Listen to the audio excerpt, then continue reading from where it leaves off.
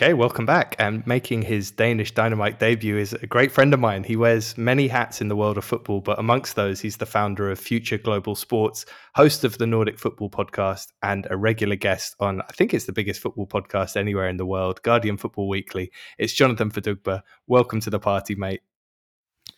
Henry, thank you. Nice to be on the show. Thanks for that nice intro. It feels like we've come full circle, obviously, from you being an esteemed guest on the Nordic Pod, and now I feel proud to see like the show that you're doing so well and gone from strength to strength. So yeah, thanks for inviting me. I appreciate it, man. And I think it was you who gave me the nudge to do it. I kept bugging you saying, can you start featuring Danish football on Nordic Football Podcast? And you were like, listen, if you want it, you're going to have to come and do it.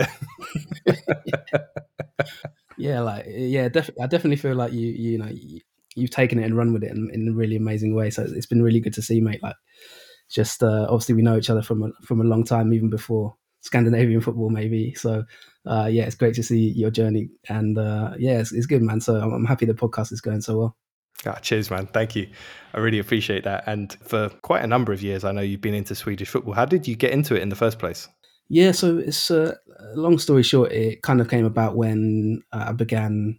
Well, when we sort of worked with Future Global Sports when we founded it, like we saw a gap in kind of the Brexit market, obviously from players maybe from lower leagues moving out abroad.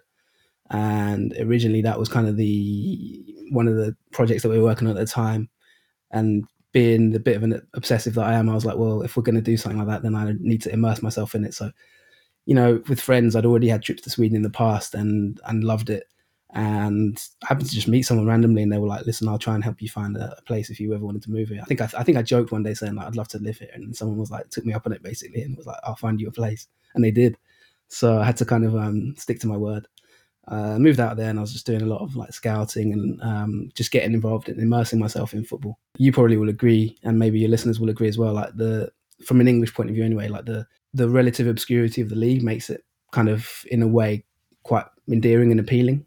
If you know what I mean, like it's not as hyped as maybe like the English league, the Premier League that we work in. It's like it's a little bit more calm, and you can get your teeth into it a bit more. I think in some ways, it's a bit more accessible. So I threw myself into that, and I was then helping clubs maybe try and find players in Scandinavia and that kind of thing. So it was kind of a two-way thing. Obviously, Brexit came along and ruined a little bit of that, but that wasn't the reason that I kind of moved back. I moved back for other reasons.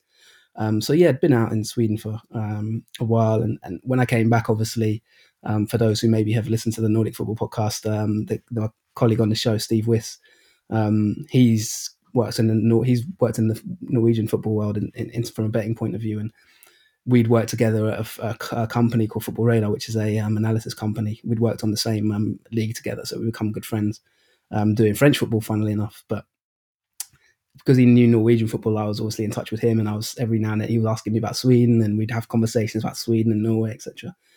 And we were having these long conversations, and obviously, the best left back in Allsvenskan isn't really a conversation for your missus or your wife or like your friends. Like no one really, in England is maybe it's not mainstream, so it's a bit niche. So eventually one day I just said to him, like, why don't we start a podcast? We were talking all this, we're saying all these things together, chatting all the time about these different players and stuff. Why don't we create a podcast? And so that's pretty much how it came about.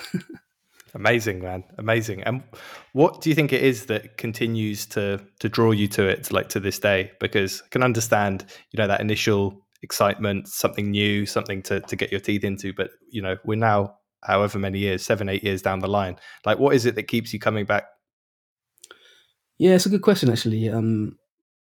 Partly just out of commitment and, wanting to continue it. Partly, I guess I'm someone that doesn't really give up on projects too easily, if you know what I mean. I think once I start something, I generally try and see it through, which has its pros and cons, I think.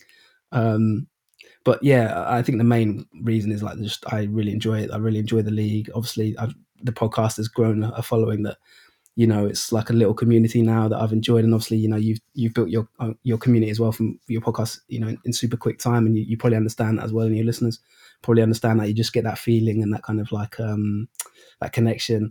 The league itself is quite attractive in the sense that it's a summer league, obviously. And that's a conversation we could probably have, the Swedish league it kind of like coincides with the end of the Premier League, if that makes sense to a certain extent. The league starts in April. that's near the end of the season in England, and it ends in November, which is the obviously mid-season in England, but you've got that whole summer, so you can kind of concentrate on it. So it is a little bit of a free time in the schedule in terms of my other commitments. And then just love because I've followed the league, like I've really got intensely into it, like maybe from an analysis point of view, like I always say on the pod, we've had like databases of these players for many years. So every year I kind of like update that database and have a good, really sort of deep knowledge of players. And I just like to see where their journeys go. I like to keep an eye on like the young talents, keep tabs on the league, and just kind of be a resource maybe for people. And it's led to business opportunities as well. And I've been fortunate enough to get opportunities from that. So yeah, I think the passion for it and maybe a little bit of geeky sort of commitment to it as well. I recently went out there after a few years not being in Sweden, obviously due to the pandemic, and it kind of just rekindled my feeling and my love for it. It's a great country. I really, like I said, I like the league in terms of the level of it. I like it as a launch pad to Europe as well. Like it's quality of the league, I think it's quite good, and I'm someone who's happy watching all different leagues. You know what I mean? I don't need to be sort of watching the Premier League week in, week out. So I like that contrast as well.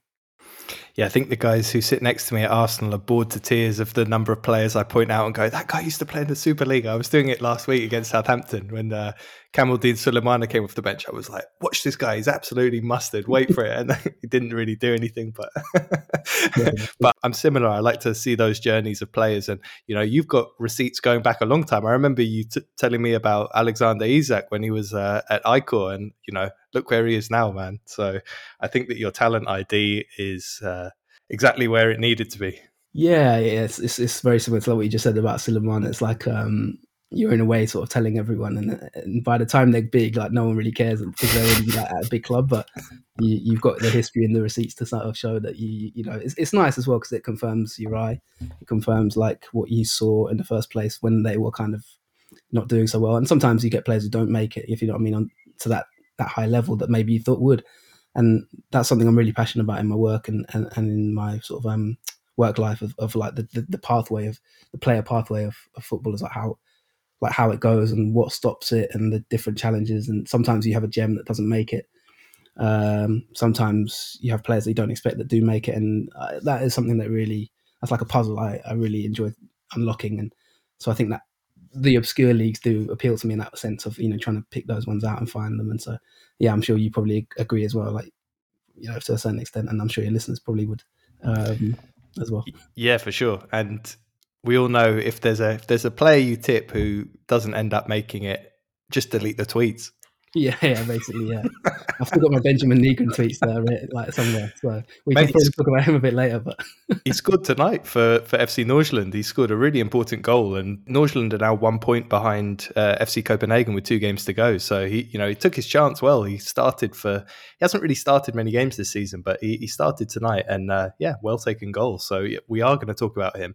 I have one more question around the practicalities. So firstly, how do you watch Swedish football and how does it fit in with your week? Because for me, the Superliga games there's one on Friday, there's one on Monday, and there's 4 on Sunday. So I kind of, within all my other commitments and my other football watching, I kind of have games plugged into those slots. But how does it work in Sweden? Yeah, it's a really good question, actually. I've kind of got into a routine where, in terms of how you watch it, that unfortunately, like I do believe that Discovery own the rights in England, and I think they do actually. There is a way that I believe you can watch it on Amazon Prime, but I'm not entirely sure as of this season. I have a software just due to another work, due to another role that allows me to watch games, and also you can also watch it on betting sites, for example, which isn't ideal if that's not your thing. But obviously you can sign up, and if you have an account, Allsvenskan's like available on those sites, which is sometimes a good way, although the screen isn't exactly amazing. It's like a small screen, that kind of thing. But obviously it'll have to do. I've got into a nice routine because the league starts in April. So usually March preparation starts for the new season in terms of just updating spreadsheets and things like that, trying to figure out like what players are moving and that, just going through all that for the season preview, which is obviously one of the biggest shows of the year, and the, getting players to watch and things like that, preparing who's leaving, who's coming. And then in that kind of period, like which we're in now, which is when the Premier League season is kind of ending, that's when I tend to watch games maybe there's games on the Saturday and Sunday, and then there's a Monday evening game. So I tend to try and watch a couple of games at the weekend, if it's maybe a couple of Sunday games and then the Monday game. or if I've got time on a Saturday. Sometimes it can be an issue later in the season because you have obviously the Premier League starts. So from August, it can be a little bit more challenging, I'd say, between August and November. But I tend to try and find as much time as possible to at least catch 1 or 2 games a week, and then obviously recording the show. So that's pretty much how I do it.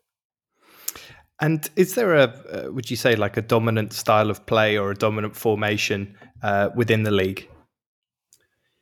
Yeah, it's a good question because tactically, we had a show about 2 years ago, I think, where we went into every single team's tactics and kind of broke down. There was just a new wave in Sweden suddenly, I think, that came about. I think you could probably actually link it back to Graham Potter at Östersunds when he came and the job he did there. Sweden was kind of for a while known as like a 4-4-2 league, really, and everyone just sort of had two banks of four, Atletico Madrid style, and maybe a little bit of variation, but very much kind of quite similar styles. Graham Potter came in, and I'm not saying he was the main person that revolutionised it, but he definitely, I think, played a role in changing that a little bit in Swedish football. Which kind of harks back to obviously Roy Hodgson, who managed in Sweden as well, when he managed the sort of Malmo teams and things like that. He's got a really good reputation in Sweden, Hodgson, and he was kind of thought of as a bit of an innovator at the time.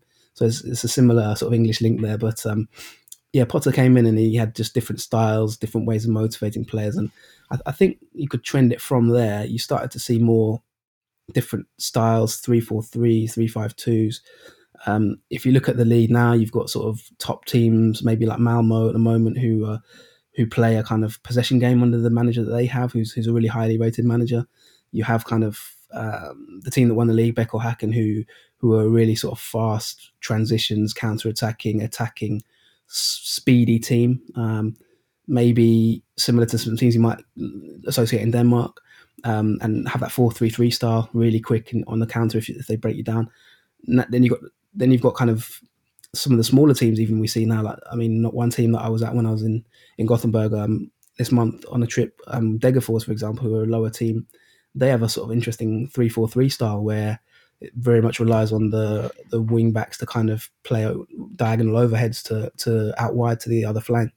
So it doesn't work all the time. I mean, the game I watched, they lost 6-0, but there is a lot more innovation these days, I'd say, in the last 2 or 3 years. Obviously, a bit like anywhere, really. I tend to think of football at the moment as like Pep Guardiola is at the top in terms of innovation, and everyone else kind of tends to follow. So I can imagine in the next few years, maybe we'll start to see, fullbacks inverting and that kind of thing as he's been doing with that City team. But at the moment, I'd probably say the 4-3-3 is 4-2-3-1 is still a predominant formation, but there's a lot of variation now, and teams are quite tactically flexible, I think, which has been really good. Actually, it's made the league, I think, more entertaining to watch. Definitely from my point of view. Yeah, and you mentioned Roy Hodgson, actually, and he's a bit of a Scandinavian or a Nordic legend because he managed in Sweden, but he also won the league with FC Copenhagen. He managed Viking in Norway, and he was the Finland national team manager. So he's been on tour big time in that region of the world. Yeah, he's considered like a hero in Sweden in terms of what he did at Malmo, and he's really considered as like an innovator. And I think that's probably, you might agree as well, Henry. Like, that's one of the interesting things about following a different league closely is like the perceptions you get. You know what I mean? Like, perceptions you get maybe in the English media of Hodgson, for example, are very different to like how he's perceived elsewhere. And I think I enjoy that. It gives you, anyone who likes traveling, obviously, can understand that you get different perspectives when you travel, if you know what I mean, and you hear different opinions, different people's points of view. And that's one thing I enjoy about it as well. It's like you hear things from a different narrative, different perspective. And yeah, like you said, Hodgson is like he's a bit of a legend in that part of the world, which I guess if you said that to a lot of people in England, they wouldn't really have him as an innovator. Yeah, I do like the fact that there is an alternative perspective out there, and I think it's so easy to be blinded by the limited perspective we have watching English football. So, if I take a player, for example, like Andreas Cornelius, if you ask anyone in England, have you heard of him? They'll go, yeah, he's the guy who flopped at Cardiff. But you ask anyone in Denmark, and they'll have a completely different opinion because he's had 3 stints at FC Copenhagen and was very dominant for large parts of that. So yeah, I think it's important that we take this perspective we have and apply it, because there's a whole bunch of players where I think there's a narrative already written because of their time in England or Scotland, and actually the reality is something a bit different. Yeah, I totally agree with that. There's a big wide world out there, and I think that's part of the interest, I guess, and I'm sure you'd probably may agree as well. It's just that, just having those different perspectives and seeing the world from a different angle, maybe in the football world as well, because like you say, Cornelius or Hodgson, or there's so many characters that you can kind of look at, and I suppose it makes you realise in a way how big the Premier League is in the sense of like the scale of it, what it means. It's kind of the top of the food chain, but and the difficulty of getting there, if you know what I mean, in terms of starting, if you're starting in these maybe quote unquote second tier leagues, maybe trying to get there, it's a hard journey. I think it makes you appreciate it a bit more as well, and from that perspective, and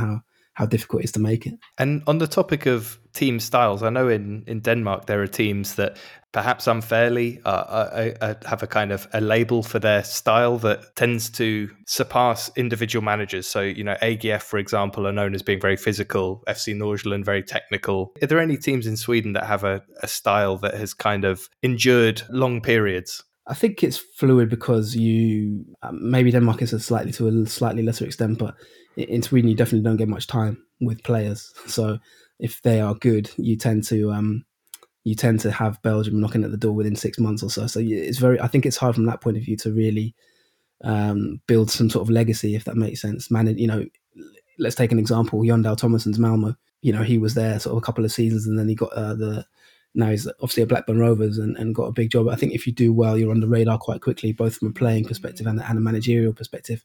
Potter, coming from the third, fourth tier in Sweden and building that team into sort of Swedish Cup winners and getting into the Europa League, that's something that was a long running sort of dynasty that he created. But I mean, it's hard to create that unless you're at one of the bigger clubs. And the challenge for the bigger clubs is like you're still small in terms of the football ecosystem and the food chain. Your best player, could take Malmo as an example, Hugo Larsson.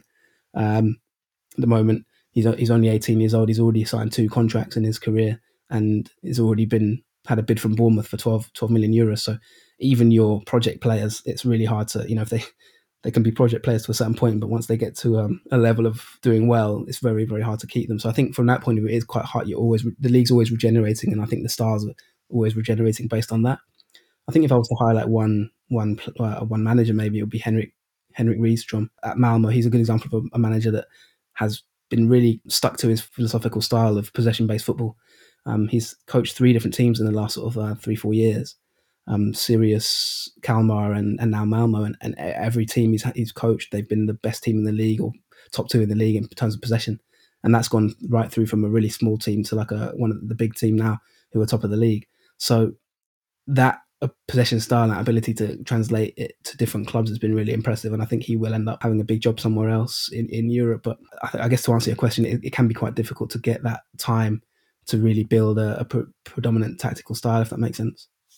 Yeah, and actually that approach you talked about, the possession-based approach, that fits very well with a team in Denmark, Silkeborg under Kent Nielsen. They consistently are the lowest pressing, highest possession, highest passing team in the Superliga, and that has served them reasonably well until the final part of this season. One of the things that came out of the interview earlier with Vito Hammershøi Mistrati was he said that having played in the Superliga and the Allsvenskan, he's reasonably well placed to be able to talk about the strengths. And he said actually the strength of the 2 leagues feels almost identical, but the big difference is that obviously the Superliga has 12 teams and Allsvenskan has 16. And he said that if the league was to go from 16 to 12 teams, it would be really, really competitive. But it's those extra 4 teams that drag the overall quality down. Would you agree with that? And would you like to see the league tighten up a bit and move to fewer teams? Yeah, it's an interesting question and a good point. And funnily enough, I was reading something the other day about Scotland, and there were calls from managers in Scotland, I think in the lower tiers, to sort of increase the amount of teams in the SPL, because they were arguing that it's almost too hard. They have a really convoluted playoff system. Well, not convoluted, but if you finish sort of runner-up in your league in the lower tiers, you kind of go through a playoff, and then you play like maybe the relegated team, one of the relegated teams in the SPL. So the point was being made that it's really hard to actually get promoted into that top tier. and then that means that it's really hard to develop as football clubs, because the odds are you're not going to make it rather than you are going to make it. Another good example is Spain's Segunda Liga. That's really the playoff system there is really crazy in terms of how many different teams in different regions you have to play against, and to maybe get that one promotion place. I probably wouldn't agree. I think if it was last year, I'd probably have to agree with Vito in the sense of last year there was one just outstandingly quite poor team, Giswansfall, who really struggled, and that meant that basically they really couldn't. It was almost a bit of a dead game when he played against them. They were just getting thrashed left, right, and centre.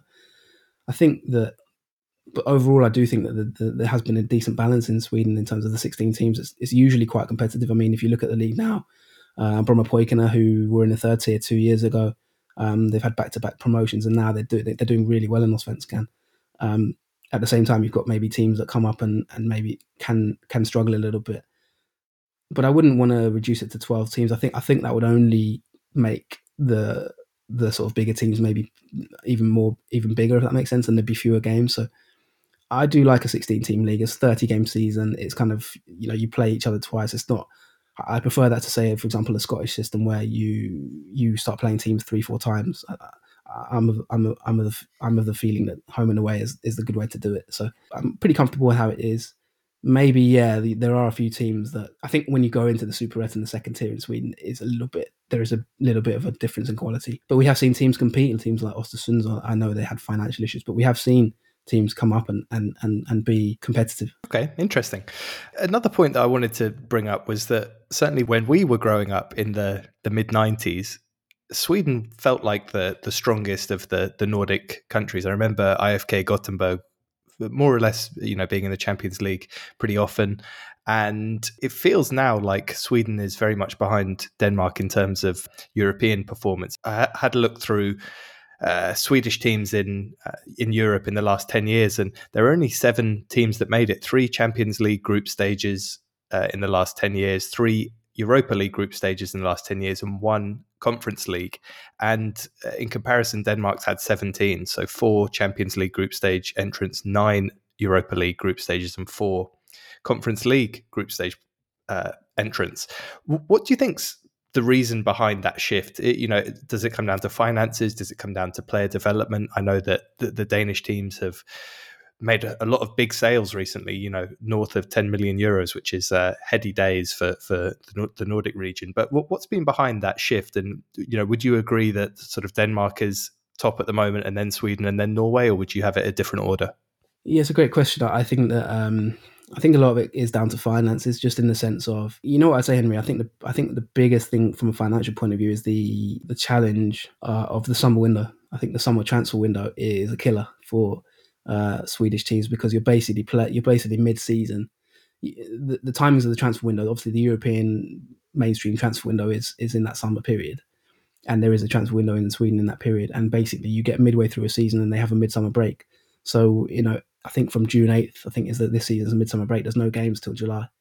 So basically what happens is the big teams, let's say you've won the league in the season before that, you've then got a long winter where there's no games, where your opponents are playing week in, week out, if you know what I mean. Let's say you're playing a team from, I don't know, Cyprus or somewhere like that. You've got teams playing their season out, whereas you've got, say, 3-4 months not really playing much.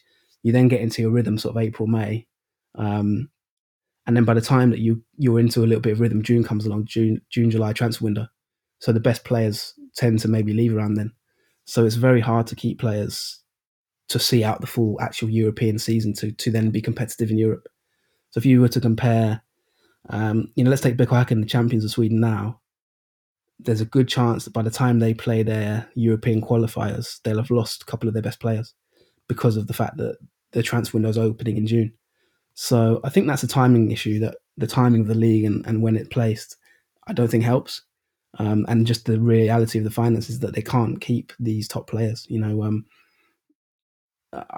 like a regular running joke on the Nordic football podcast, where it's like, it doesn't take, a player to sort of get 2 goals and 2 assists, and they're off to Belgium, basically, if you know what I mean, or something like that. And Nygren's the one that always was a joke to me, in that sense of like a running joke, because he was in Sweden for so little time before he got a move, and it's happened so often. So I think that is a real challenge, because you've got a stream of qualifiers to go through to get to these leagues. And maybe with the invention of the Conference League, I mean, Djurgården had a really good Conference League run last season, managing to get to the knockout stages, which is, I think a big achievement in Swedish football. It's not something that's really happening too often these days. Malmo had a really tough time when they, under Thomason, were in the Champions League. It's a couple of years ago now, with they lost to Juventus, Chelsea. Their group was pretty Zenit as well. I think they were, they finished bottom of the group and really struggled to get any kind of points. But like I say, the key issue is that it's a real struggle to keep those top players that got them there in the first place, and then strengthen as well to be competitive. So I think it's a mixture of like the league, the quality of the league. Obviously, you're playing bigger leagues strength wise, but you're also losing maybe some of your key men at a crucial time of the season, whereas other teams are signing players at that point of the season. If that makes sense. So I think that's the problem. Yeah, absolutely. And this sort of idea of a summer league is something that I've talked about recently, because I think it's not a complete open goal, but I do think there's an opportunity maybe for the Superliga to head down that path, just because I think that in some ways I know losing players is a big disadvantage, and I know that comes with it. But I think in some ways it helps your chances in Europe if you have a reasonably settled squad, because by the time you hit those qualifiers that normally happen in July, your season is underway, and you're hitting teams who are probably playing quite cold. And I think about, for example, AGF lost last season in the first round of the European qualifiers to Larne from Northern Ireland, and I feel like it was probably one of AGF's first games of the season, and that really cost them there. And so I do wonder, given that the winter break is over 80 days in Denmark, the weather is as it is in Sweden, cold and miserable for the winter. I do wonder whether there's a case for it, but it sounds like you're exercising extreme caution with that approach. Yeah, no, you make a really good point there as well, and it's something. It's kind of like two sides of a coin, isn't it? And it's hard to know which one to go towards. Sometimes it can just be preparation.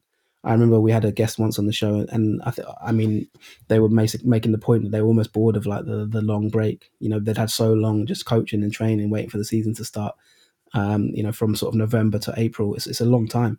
So that rhythm is sometimes missing, and that can be a factor. But at the same time, there's a freshness maybe as well. So it's hard to balance that, and I guess it comes on a team by team basis. I think at the end of the day, I would put the main thing down to the fact that it's just player retention is harder, and I think the finances are getting better in Scandinavia in general.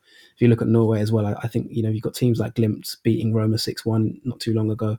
I think the strength of those leagues are getting better due to player sales. I think financial transactions are getting better, and the leagues are getting stronger from that point of view because they're producing so much talent. But it obviously takes its toll at a certain point. There's only so many top players you can produce over a consistent period of time. So there's a fine balance to be had. And I think sometimes when I'm commenting on Sweden, there's leagues where there's teams where it's fairly clear that they're almost operated just to make a profit, turn a profit in terms of player sales, and that's almost driving the club policy rather than maybe competing for titles. And so that balance is hard to get. But yeah, it's a tough one to answer because obviously you do have teams, maybe like you said, Larne. There are other teams like that who have similar issues and manage to pull off a few upsets here and there. So yeah, it is really hard to pinpoint exactly why, but I think it's a combination of obviously finances, league timings, and then just that window and preparation. Given Denmark and Sweden and a bunch of other Nordic countries are not playing in those first couple of months of the year, I wonder if there's a case to bring back the Royal League. For anyone listening who doesn't know about the Royal League, it was this strange tournament that took place between 2004 2007, inviting teams from Denmark, Norway, and Sweden. And I'm not bringing it up just because the only three winners were Danish teams. FC Copenhagen won twice, Brøndby won once, but it looked like quite an interesting thing. 12 teams across three groups. Maybe they could bring that back for the winter months and I don't know, play it indoors or something. Yeah, we do get a lot of questions about the Royal League actually. So I don't know if it's held in a sort of fondness in the region. Obviously, it's before I covered the league, so it's not something that I covered at the time. But definitely, I feel like there's a little bit of nostalgia around it. It's an interesting tournament. I think we had one pod where we actually went into the history of it and properly looked at like the history of the winners and that kind of thing. And yeah, I mean, maybe it could come back as a end of season tournament or something along those lines. I mean, you tend to get that a lot anyway. There's all these sort of training camps, aren't there, in Marbella, where a lot of Scandinavian teams basically play against each other. So maybe some clever marketers could actually maybe reconceptualize it in some way in the future. Who knows? Maybe I'm giving away an idea here, but I think it probably could have legs in some way. I mean, there's obviously the rivalries. There's parts of Sweden that are pretty much on the border. Pretty much right next. Closer to get to than it's closer to get to Denmark than other parts of Sweden, if you know what I mean. So from that perspective, it could be easy to sort out. I think it was ended because there was a lack of appetite, attendance-wise, I believe, or something along those lines, the commercial lines. I can't remember exactly the reason it stopped. But yeah, they couldn't sell the TV rights for the. I think there was an edition planned for 2008. They couldn't sell the TV rights, so they binned it. Yeah, but in the age of sort of streaming FIFA TV and stuff like that, maybe that could be revisited. Who knows? Maybe you and I should start this league. Anyway, I feel like you know that meme with Alan Partridge speaking into a voice recorder. I feel like the Royal League Nordic teams in Marbella. Royal League revisited. Bring sunscreen. Yeah. Call up Lynn. Exactly. I wanted to touch on some players who've moved in both directions because although we can both share in the misery of having our best players poached by the Belgian league, that there have been some players who've gone directly between Denmark and Sweden and sometimes via Belgium.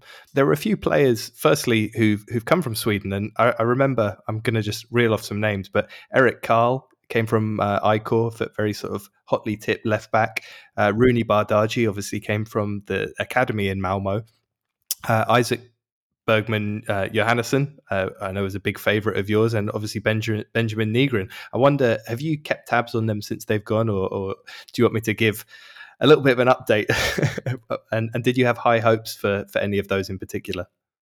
Yeah, I mean, I'm happy to get an update for sure. I follow your page closely, so whenever there's mentions of sort of those kind of players, I'm always keeping an eye on it. Bardghji, as you mentioned, never really was in Sweden for long, so he wasn't. I don't believe at first team level, so he's not someone I've really watched that much. Karl was someone who was quite highly rated at Icor, and I remember he was sold to. I think it was Aarhus, as you mentioned. Yeah, and he was a decent player, maybe not a top talent, I think, but he was one that was quite highly thought of. There's a lot of talent, obviously, in the teams in Stockholm, and they tend to sort of sell them at a profit quite quickly if they're doing well. So it didn't really surprise me. And then who was the other player that you just mentioned? Johannesson. Yeah, he's the one that, as you mentioned, I love that player. I think he's a fantastic talent. He was in one of our early Tenter watches. Yeah, I remember always making the joke about him being born in Sutton Coldfield, and sort of Gareth Southgate should call him up. Yeah, I'd love to know how he's getting on. I mean, it didn't surprise me that he got a big move, and I thought it was quite a sensible move as well that he made. There is that link, I think, from Norrköping to Denmark. They currently have a Danish manager, actually, Norrköping, in Glenn Riddersholm, who was at Michelin, I believe. So it felt like a natural fit. I think also behind the scenes, I think they have links with clubs there. So yeah, that did interest me. How's he getting on? Yeah, I think the weird one is he came in with a lot of fanfare, and he was only 18. He's still only 20. So in terms of a player's career, he's still in the formative stages, and yet he's 2 seasons in. And I think that when I watched what he'd done in Sweden and then saw him being deployed as a winger for FC Copenhagen, the two things didn't really compute for me. I thought he looks like a player who's much more comfortable further back, and certainly when he's played as more of a left 8, he looks like he's able to put that really good range of passing to use. But he has tended to play most of his minutes further up the field. FC Copenhagen like the inverted wingers, and he's played there, and to be fair to him, he's not a starter, and yet he's made the most of the opportunities he's got, and has stood out to me as a really technically sound player, and someone who I think has a real future in Copenhagen. I think FC Copenhagen's midfield has been dominated by older players, Rasmus Falk, Zeka, even guys like Lucas Leria are getting on a bit. And so I think there's an opportunity for him to come in, and he looks like an old head on young shoulders, very very composed, very technically sound. So I think that he's not quite been the superstar that I was maybe expecting, but I think that he's definitely shown a lot of promise.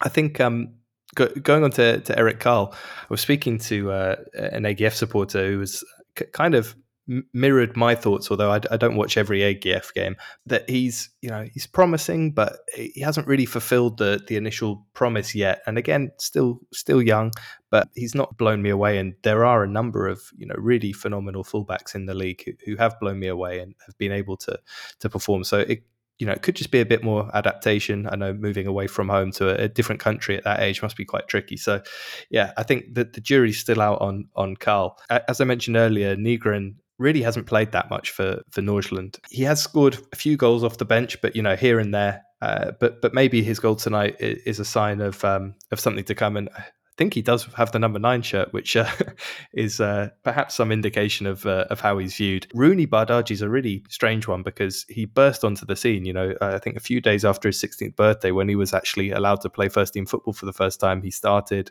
was man of the match. And it feels like this season he's played fewer minutes than he did last season. So I don't quite know what's going on there. I know there's a lot of competition for places. I know he's still a young guy, but it feels like maybe Jakob Nystrup doesn't trust him as much as Thorup did. So jury's still out there, but I was definitely pleased that there were some talents heading to Denmark from Sweden, because it gives me the opportunity to speak to you about it. Yeah, 100%. And what you say tallies with kind of how my feelings. Like Carl wasn't really it wasn't. Sometimes there's players that you lose and you're devastated. Sometimes there's players you lose and you kind of just accept the political realities. I think Carl was one of them for Oiko. He wasn't like a marquee player at the time. I don't think really. It was kind of he was a good talent developing, and that's why he kind of left. It reminds me a bit of Beko Hacken.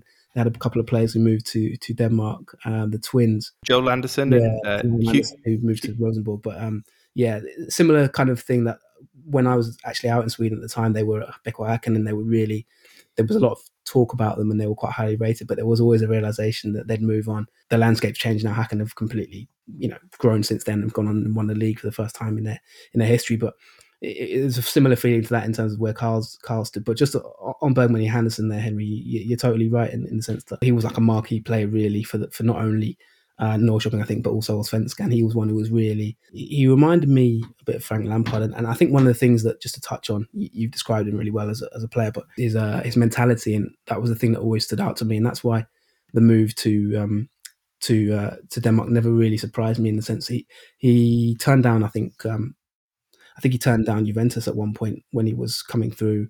And I remember Jonathan Levi, who's who used to be one of his teammates, said that there's not many 17-year-olds you get who are so focused and serious about football.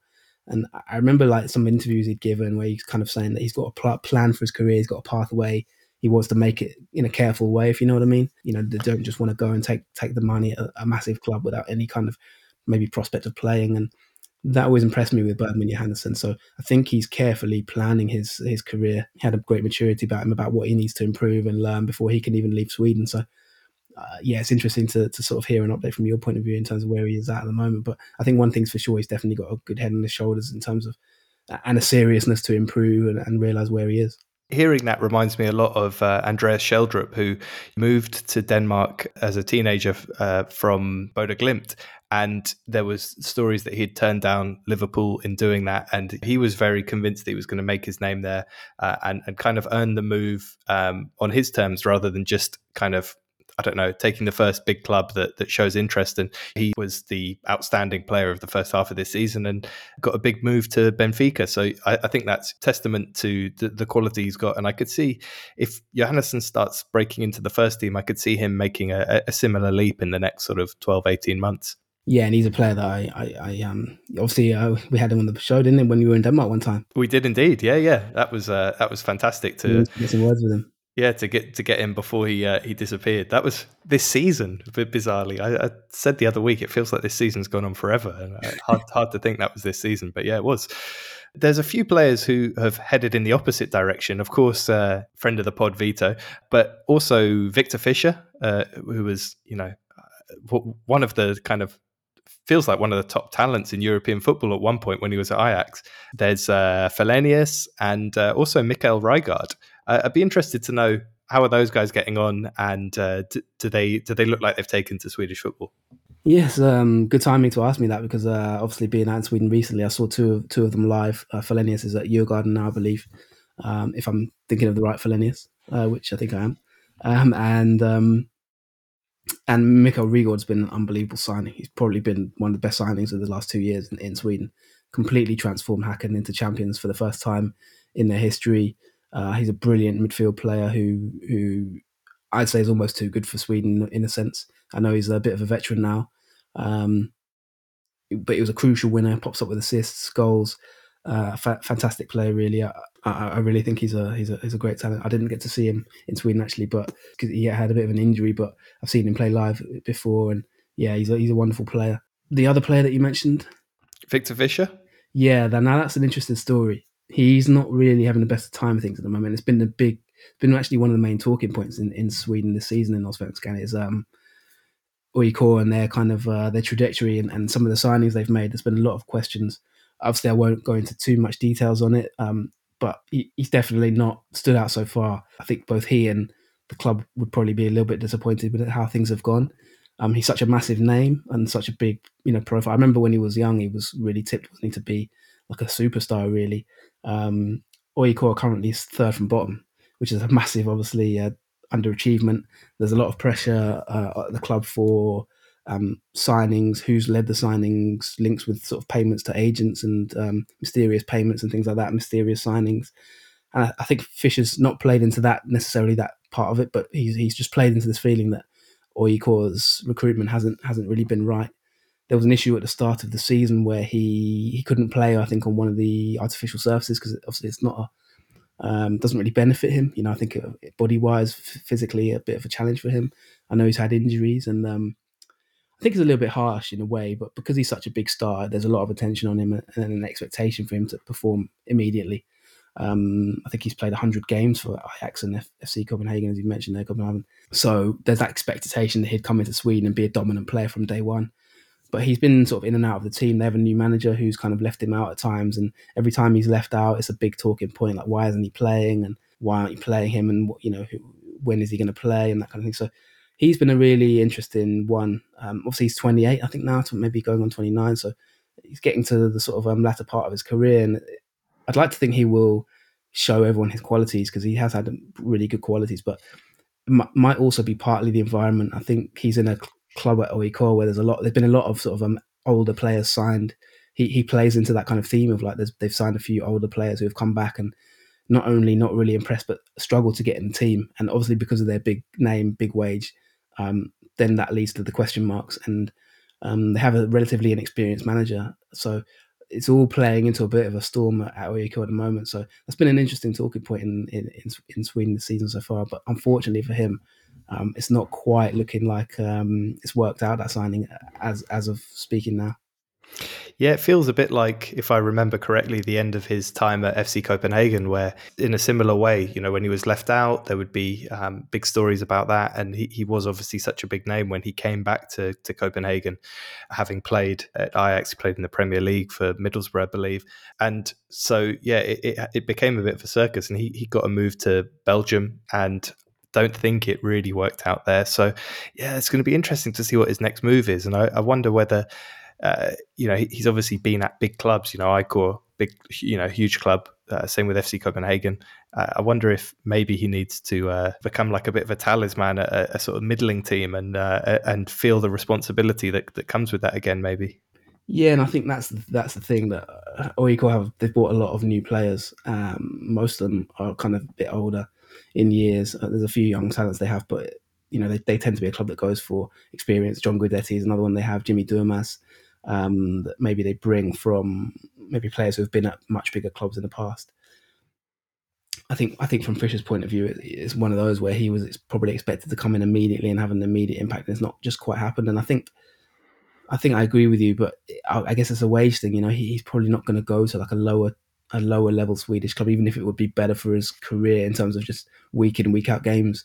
Just the difference in finances between perhaps what Oikor could afford and maybe a mid table. Well, I know they're third bottom now, but you know what I mean. Kind of a reputationally smaller club could afford.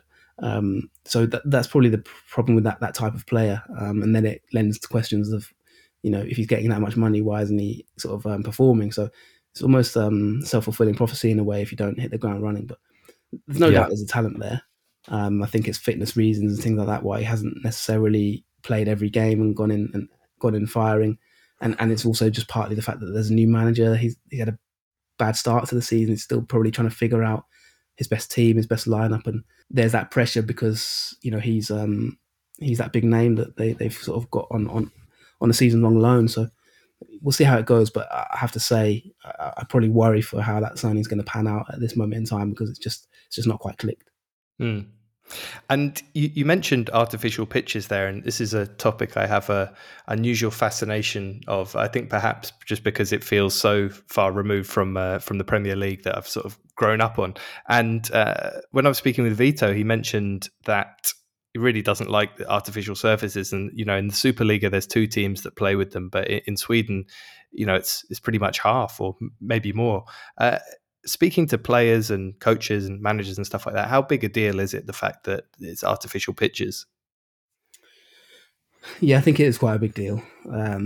Almost, I think when you follow the league, you almost accept it, really, if you know what I mean. But there is a split between grass pitches and artificial surfaces.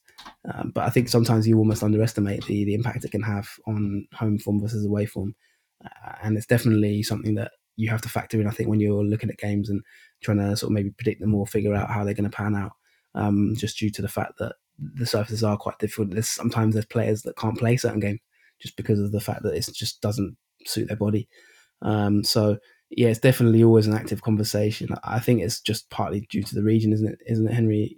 Just the weather and the climate means that it's kind of a necessity. But yeah, like you said, from an English background and perspective, it's something you don't really think about.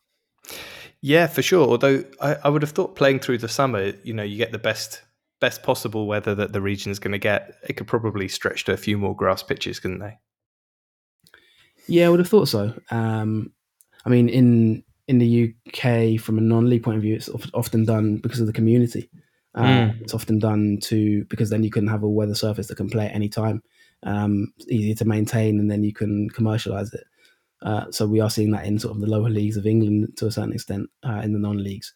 So that's always there's a rise of artificial pitches actually below the Football League in England, and sometimes people question that as well. And I'm probably a bit of a traditionalist in wanting maybe grass pitches, but I suppose even in England that climate can be an issue, and just that commercial aspect, it's easier to profit from it. If you look at FC Nordsjælland, for example, who play on an artificial surface, it allows them to train at the stadium. So I think that that can be an advantage. If you look at their home form this season, they look very comfortable playing there, and that probably helps. So there are pros and cons, but I know from personal experience playing on Astro is definitely harder on the knees, and I guess when you're getting to the end of your career, that's probably more of an issue than it would be for the whippersnappers. Yeah, 100%. But I think even younger players, they can struggle with it, and like you said, it's a lot more of an issue than sometimes we think about, if you know what I mean. Especially from an English perspective, I think it's definitely something that can, like you said, the impact on the body is significantly harder, and it does have, I think, quite a high factor in determining games. I mean, you often look at when you're looking at matches, things like weather, how that could impact the match. If it's raining or if it's dry surface, things like that. I think you could argue that the actual pitch, what it's made out of, is almost bigger than that.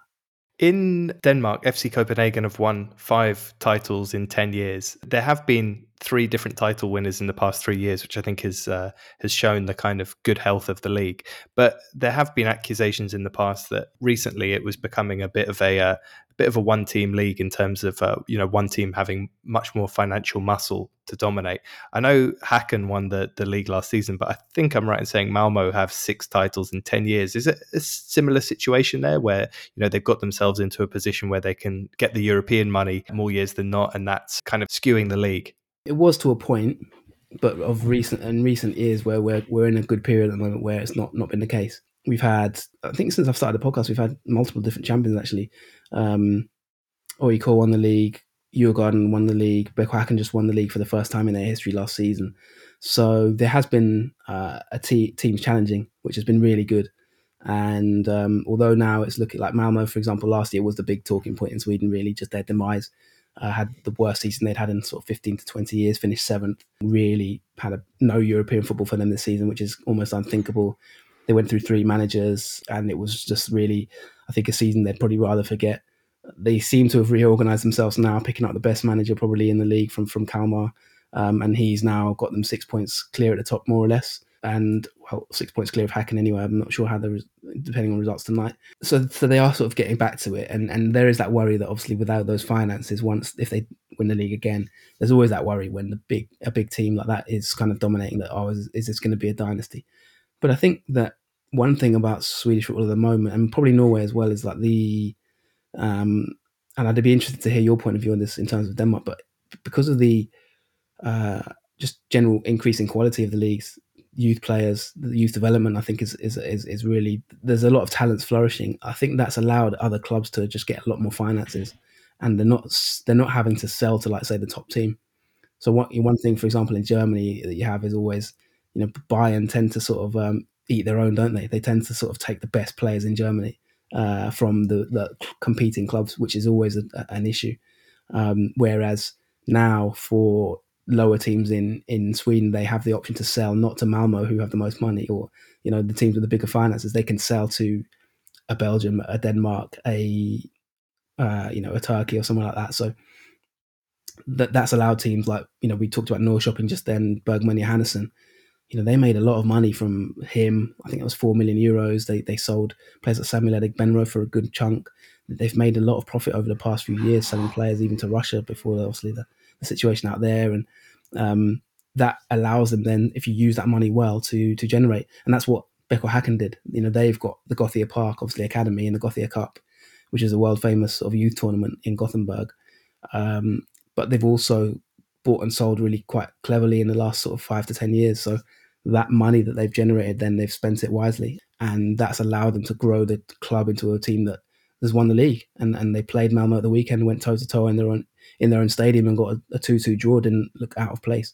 So yeah, there is always that. There's couple of traditional powerhouses. I think the Stockholm teams would say something about that. I mean, IFK Göteborg are a powerhouse in Swedish football, but they've been in the doldrums. Now they're second to their city rivals Häcken, as I mentioned, who are the champions. IFK Gothenburg, historically a massive team. So there are those traditional powerhouses, but I think there is a good level of competitiveness in Swedish football. There's about 4 or 5, I'd say, clubs who would consider themselves, should be looking to win titles, and that lends itself to some competitive leagues. We had one league season about 3-4 years ago that went to went to the last day between, I think, 3 or 4 teams could have won the league on the last day, which was really an incredible end to a season. So that's one good thing about it. It's not been too bad in the years I've covered the league anyway. Yeah, and if I look at the Danish league this season, FC Nordsjælland, it's certainly not short of money, because they've worked out how to sell directly to the big leagues, and I think that's probably one area where Denmark has pulled away from everyone else in Scandinavia at the moment. That they're selling now direct to the Premier League, direct to Liga. And I think that they're able to command bigger fees as a result. Victor Christiansen to Leicester for 15 million, Kamaldeen Suleiman 15 million to Liga, Jonas Wind sold to the Bundesliga, Jesper Lindström the same. So I think that talent pipeline is that they're managing to skip the middleman in Belgium, which is definitely helping them. But yeah, looking at the league this season, you've got 2 teams fighting out at the top, 1 point between them, and Copenhagen have they've been known in the past as being the team that has the biggest financial muscle, but they've really put a lot of work into their academy and are bringing players through now, guys like, as we talked about, Rooney Bardaji, but Elias Yeller, Victor Christiansen. And on the flip side, FC Nordsjælland have been a team that have always focused on their talent pipeline and their academy, and now they're managing to receive some big transfer fees, and it's going to be interesting to see if they alter their strategy and maybe this summer put some of that money to use and sign some more high profile players. So yeah, it's definitely going to be interesting to see how that pans out. Before we wrap, I've got 2 more questions for you. One is about, we talked about players who've moved from Denmark to Sweden, but we actually haven't talked about a particular manager. I wanted to ask you, how is Marti Cifuentes doing, former Aalborg manager, now at Hammarby? Yeah, well, there's good links between the 2 leagues from that point of view. You've got Henrik Jensen, who's at Kalmar at the moment, Danish manager. You've got, as I mentioned, Glenn Riddersholm at Norrköping, and Cifuentes is another one who's in the Swedish league right now. He's at Hammarby. Again, not had a best of starts to this campaign. He had a really good start to his time in charge last season. They looked like they'd be the dominant force and looked like they'd challenge for the title in Malmo's sort of demise. But they got to a point sort of mid to middle late season, about 2/3 of the way through there, where they kind of almost ran out of ideas really, and really struggled. And it cost them the title in the end. They were close to going for the title, and really, I think they probably reflect in hindsight they could have been that. They could have been the Häcken of that season.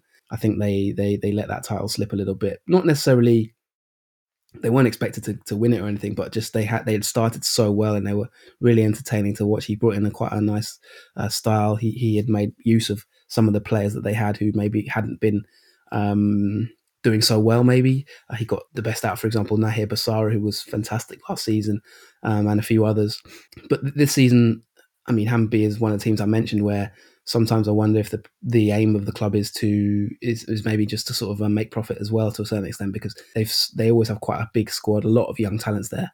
Really good if you want to see some young players, but I think this season they're a little bit almost skewing slightly too young. They've got almost too many new players, so they've had quite a tough start this season. They're currently kind of mid-table and just looking to re-establish themselves after a bad start. Had a decent draw this weekend just gone against the FK Göteborg away, but they're 10th at the moment, and I think they probably would be expecting to do slightly better. So he's shown he's a bright manager. He's shown he's got good ideas.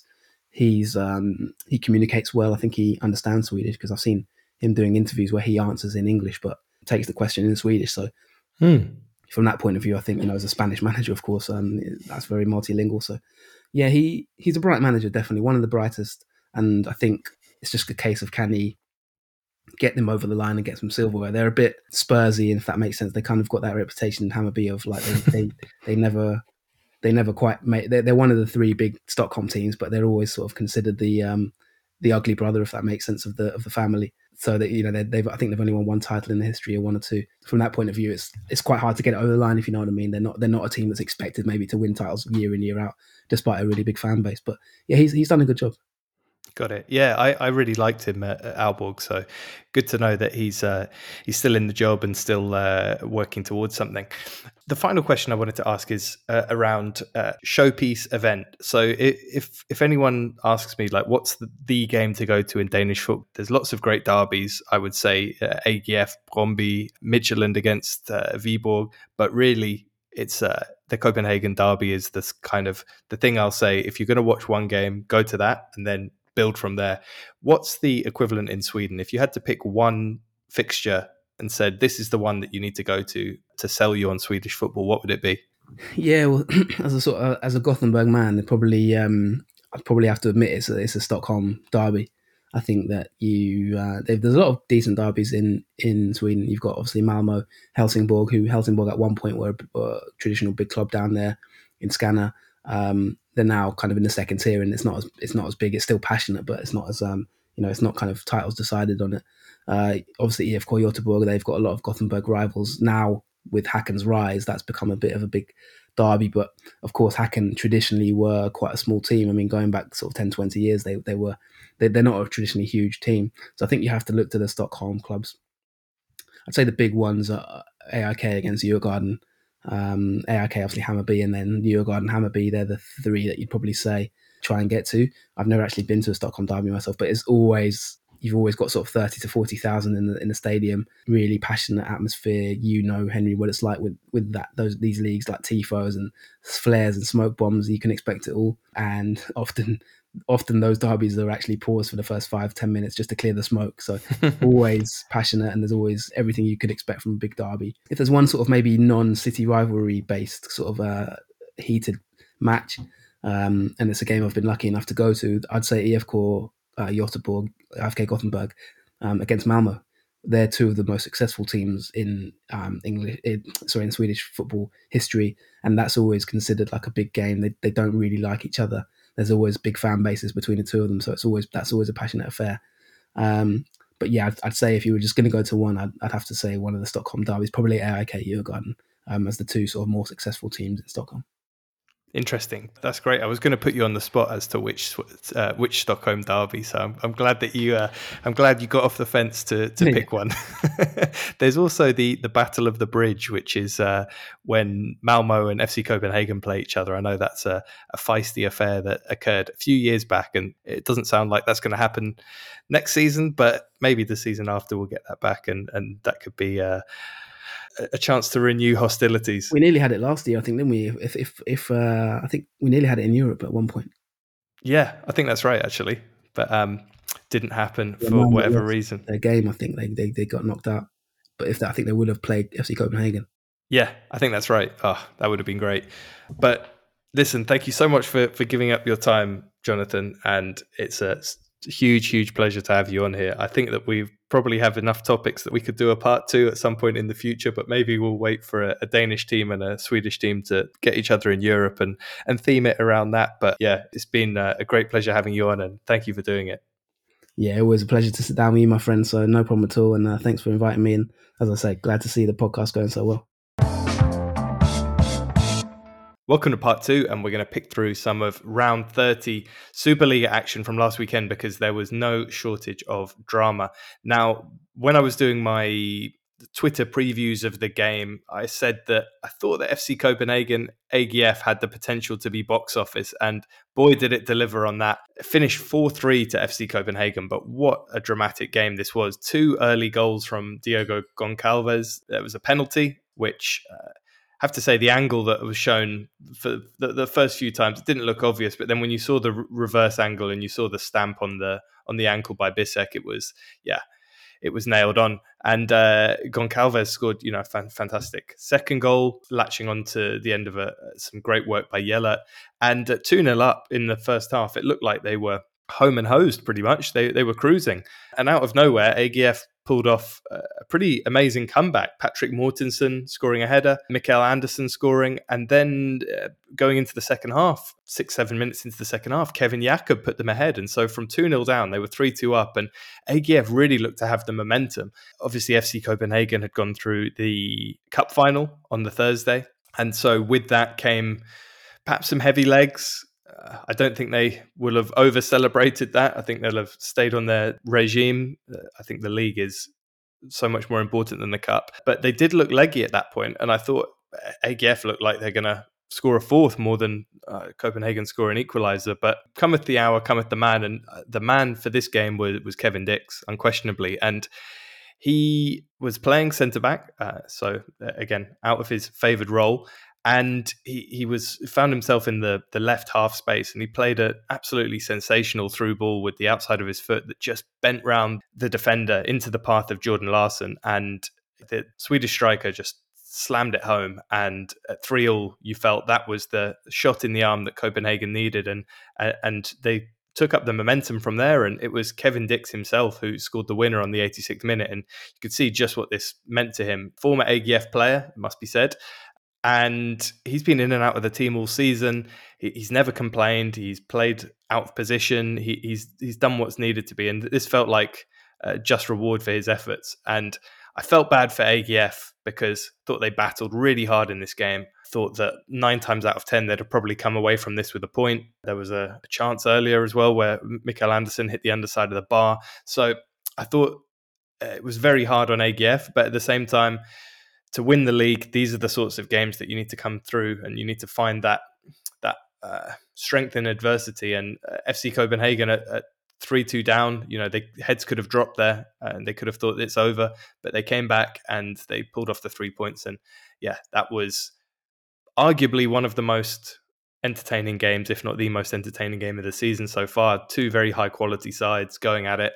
And yeah, great advert for the league. If you haven't watched it, go on the Superliga website and at least watch the highlights, because it was certainly worth it.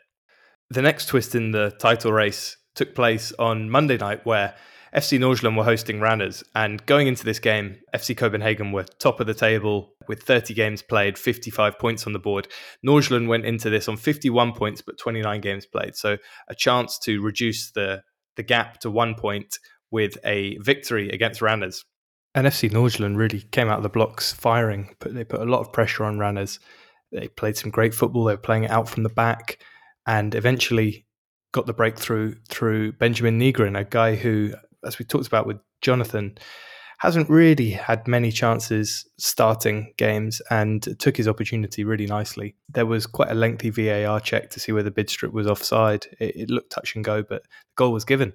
And at that point, you wondered whether FC Nordsjælland would just go into cruise control. But pretty soon afterwards, they gave away a silly penalty, Svensson pushing Odie in the back, and gave away a penalty with Randers not really having a chance before that point. And Jonsson scored from the spot, and soon after, actually, in the beginning of the second half, Randers had an amazing chance to go ahead, but Kian Hansen put in a superb sliding challenge to deny Bundgaard's, and that was really all Randers had after that. Benjamin Nigren again worked a really nice opportunity, got a shot away, and didn't see it in real time, but on the replay it looked pretty obvious. A penalty was given after VAR for a handball. Nuama scored the penalty, and the pick of the bunch was probably the third goal, actually. Diamande won the ball in midfield on the 82nd minute, burst forwards, kept going, and got on the end of a low cross by Villerson. So he kind of made the goal and scored it. And on reflection, the game was pretty one-sided. I think the scoreline perhaps flatters Randers because there was 73% possession for FC Nordsjælland, 11 shots to 1 from Randers, and 703 passes to 259. So they really imposed their style on Randers. And I think that the coach will be very pleased with what he saw. There was lots of nice technical football, lots of, as I said, playing out from the back. And I thought that it was a real showpiece performance for them. And it puts them in a fantastic position ahead of the final 2 rounds, really, with all to play for. So it's going to be amazing to see how they get on from here. At the bottom of the table, there was no points whatsoever. In fact, even no goals between the 3 relegation candidates. Horsens played Silkeborg on the Friday night, and they went down 1-0. And it was a brutal blow for them, the goal going in the second minute of added time in the second half. And had to then cast an eye on the other teams in the relegation battle and hope that they slipped up. And slipped up they did. Lyngby were defeated very heavily at home, 4-0 against Odense. And Aalborg, without Alan Souza, went down 2-0 at home to FC Midtjylland, who now more or less have that European playoff spot wrapped up, it looks like. And so the teams at the bottom remain separated by 3 points. Lyngby bottom of the table with 24. Horsens above them on 27, and then Aalborg just outside the relegation zone on goal difference alone on 27 points. So the drama there is just postponed to the next 2 rounds. And what do we have coming up next week? Of course, Lyngby, Aalborg, an absolutely massive, massive game. Lyngby need to win that to have any chance of survival. I think if Aalborg win, they're almost safe, just given the number of points per game teams are picking up at that end of the table. I think, Lyngby have to win that if they want to survive. And Horsens go to Odense. That's not going to be an easy game for them. And that's the Friday game.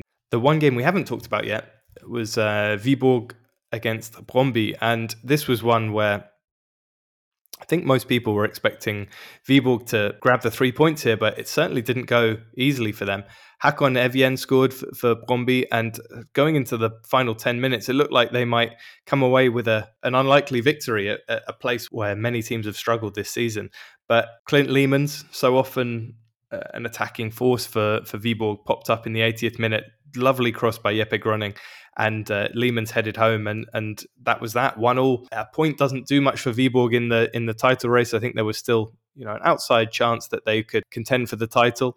I think now 5 points back with 2 games to go, I think that's unlikely, but they're in a very good position for the either the silver or the bronze medal and a place in Europe next season, which in the cold light of day is a fantastic return for a team of their budget, especially given the players they've lost. So decent result for Viborg, and they'll be looking forward to the remaining 2 fixtures where they are going to play the role of kingmaker. They play FC Copenhagen and FC Nordsjælland, and so how they perform in those games could still be absolutely pivotal to the direction of the title race. So some exciting games coming up. I can only assume that it's a bank holiday in Denmark. I know it's one in the UK because we've got a game on Friday, which, as I mentioned, was OB against Horsens, and then we've got a bunch of games on Monday. So Silkeborg against FC Midtjylland, Lyngby Aalborg, Viborg